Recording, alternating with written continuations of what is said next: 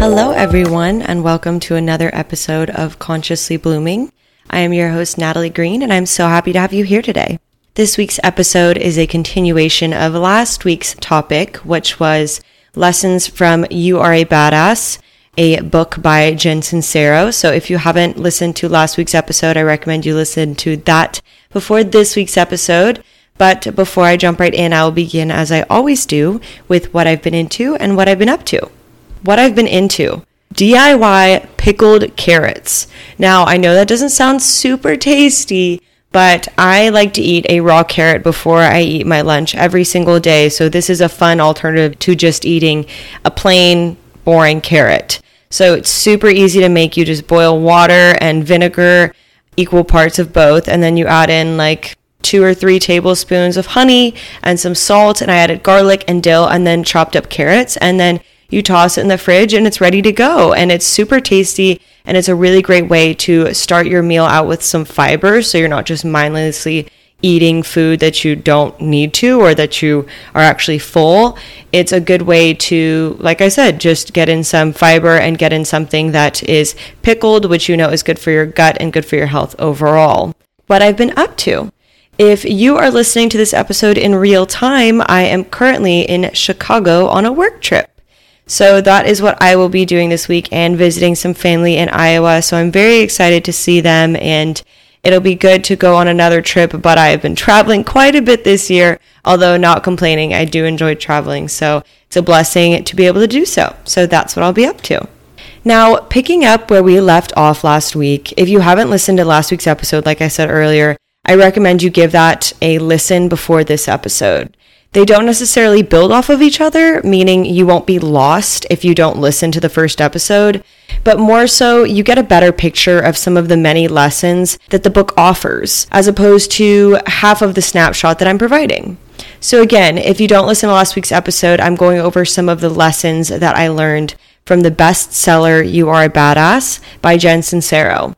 I read the book a few years ago, but as I mentioned, when I'm reading self-improvement books, I like to annotate and take notes while I'm reading, and then compile my notes and annotations on a Word doc so that I can easily access them to remind myself of the important lessons I may have forgotten.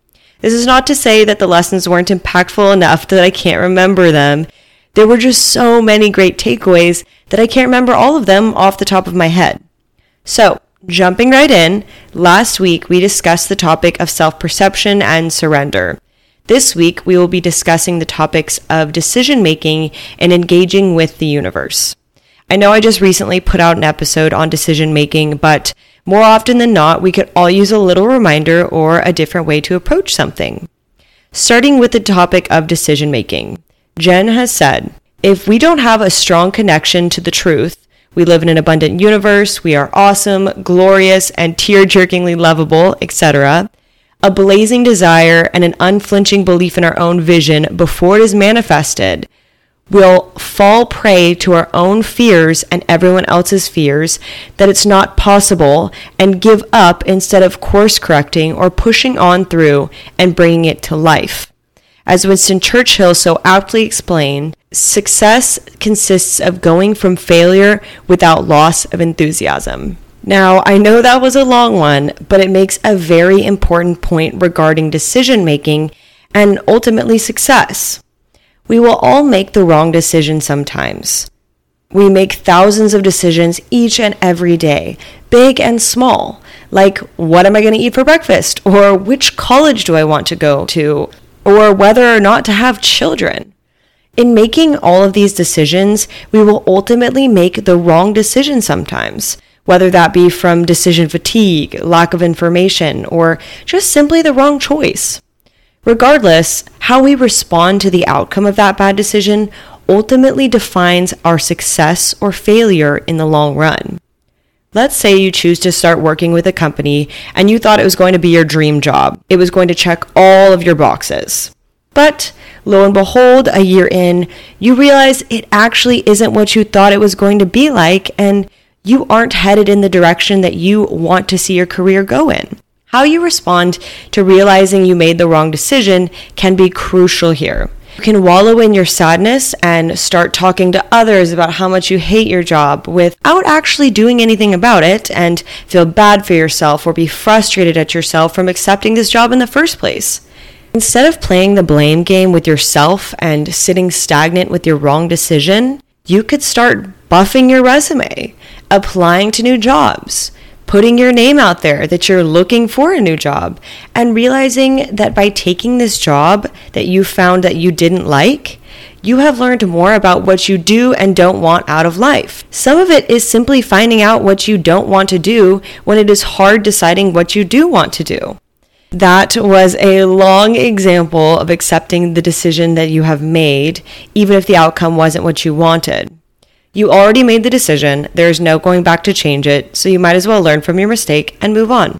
Now, Jen also provides a step-by-step guide on decision making. Number 1, want it bad. Be honest with yourself about what you want to do, not what you should do. At the end of the day, this is your life and your life only. It's not your parents' life, it's not your partner's life, and it's not your friend's life. You get one shot at this thing, so worry more about what you are wanting out of this life when decision making, not necessarily what you should do or what others are doing. Number 2, get good at it. Become good at decision making. Get quiet. Listen for and feel into the answer and practice acting on your first solid impulse. I think Jen's point here has a lot to do with the mind-gut connection, which is a topic for a later episode. But be in tune with yourself. Listen to your gut instincts. They are correct more often than not, and this takes practice. If you've been ignoring your instincts for a very long time, it's going to take some practice to start hearing them again. Also, studies have shown that in multiple choice tests, our first instinctual answer is more often correct than not. In everyday life, if you have other information available, definitely factor that in, but in situations where you don't, trust yourself and make it a habit. Number 3, eliminate the negotiation process. Stop wasting time and move forward. This follows up very nicely on the previous point. At some point, there's no more information to be collected, or maybe there is, but you can't spend all of your time collecting all of the available information before making a decision. If you did this for every decision you ever made, you would never get anything done. I am guilty of this. I delay many a decision trying to gather all of the facts and information I can for as long as I can before making a decision. This delay can have greater impacts than we realize, and also time is always of the essence. You should wisely gather the information you can, but don't belabor any decision just because you don't have every detail of information. Number 4, stick like glue. Tenacity. Be the last person standing. Wear down your obstacles, excuses, and fears. If you fail, try again and again and again. Tenacity goes so much farther than most people realize, because most people give up after they fail. Don't be that person. Keep trying until you get it right, because it's likely that your competitors will have already given up. Even if you don't have competitors and you're just doing something for yourself, keep trying for yourself. You are worth it and you can do it. Number 5, love yourself. At the end of the day, life isn't easy, and we all know this. We go through many ups and downs, changing throughout our lives based on decisions we make and based on the decisions of others. It is important to remain true to oneself and love oneself, even if we don't make the right decision. No one is perfect, and that's okay. Love yourself through thick and thin and be your own biggest fan. Now I will dive into the topic of engaging with the universe.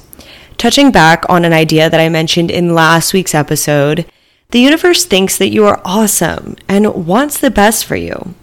Jen provides some tips on engaging with the universe to help take advantage of all of the well wishes from the universe and all of the wonderful things it is trying to send our way.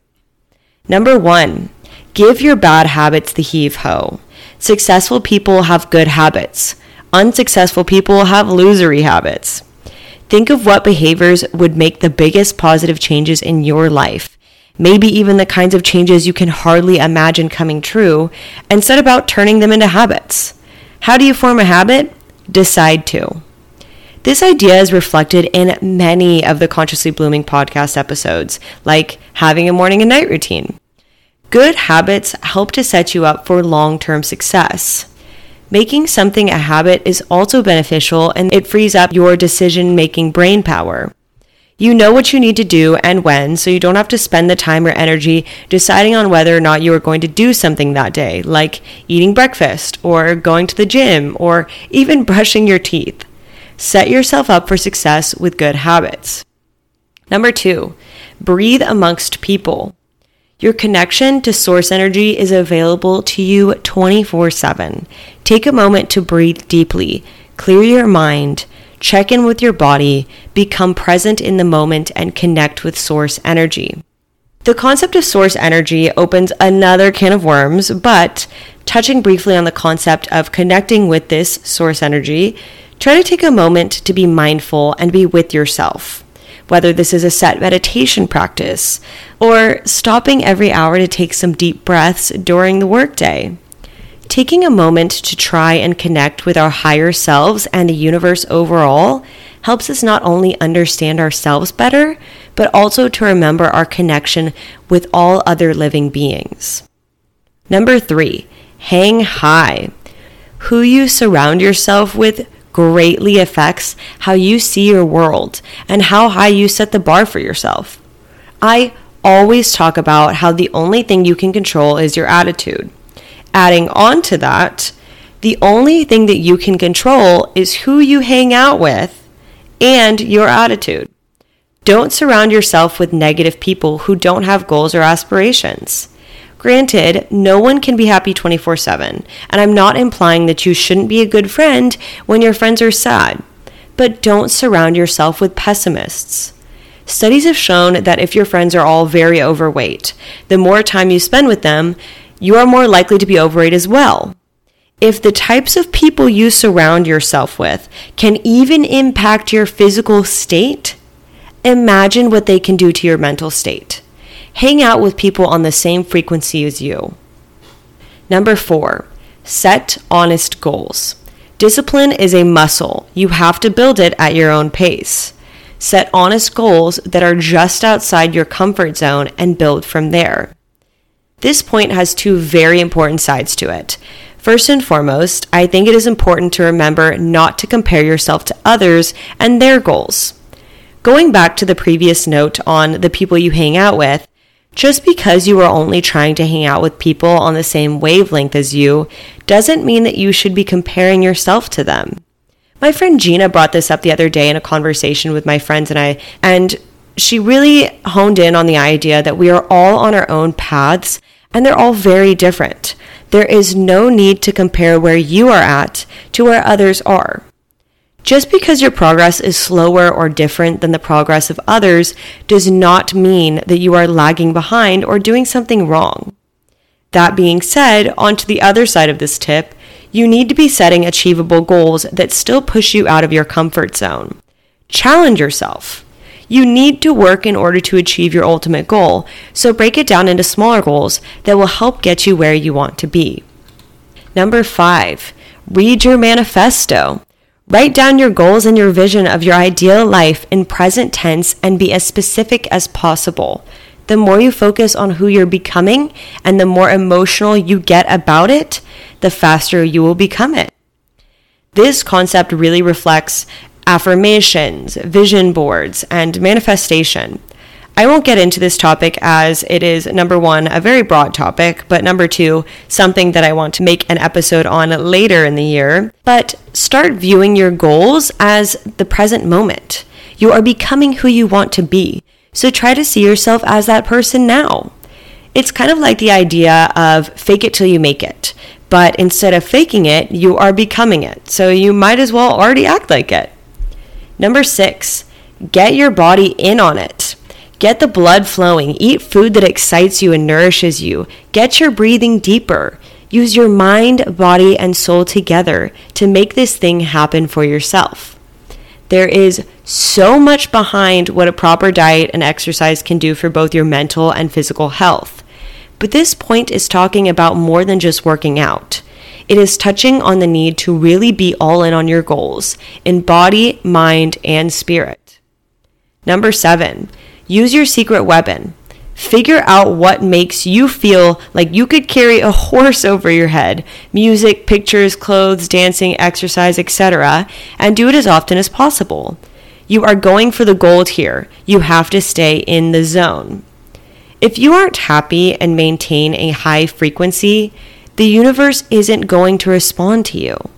Making yourself miserable isn't going to bring you any closer to your goals any faster.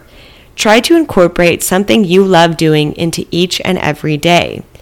Most of our life is spent on the journey.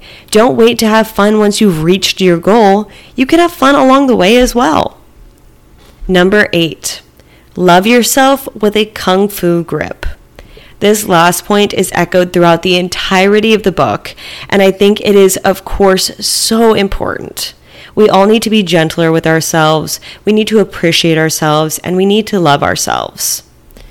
Now, that encapsulates many of the most striking points and just really beneficial lessons that I took from the book, You Are a Badass by Jen Sincero. I have linked it both on this week's episode and last week's episode. I don't get any money from it. No one's paying me. But just in case you were interested in reading the book yourself, I have linked it for your easy access. It's available on Amazon. Now, I will end this week's episode with a quote from Jen Sincero, of course. And she says, "Take care of yourself as if you're the most awesome person you've ever met."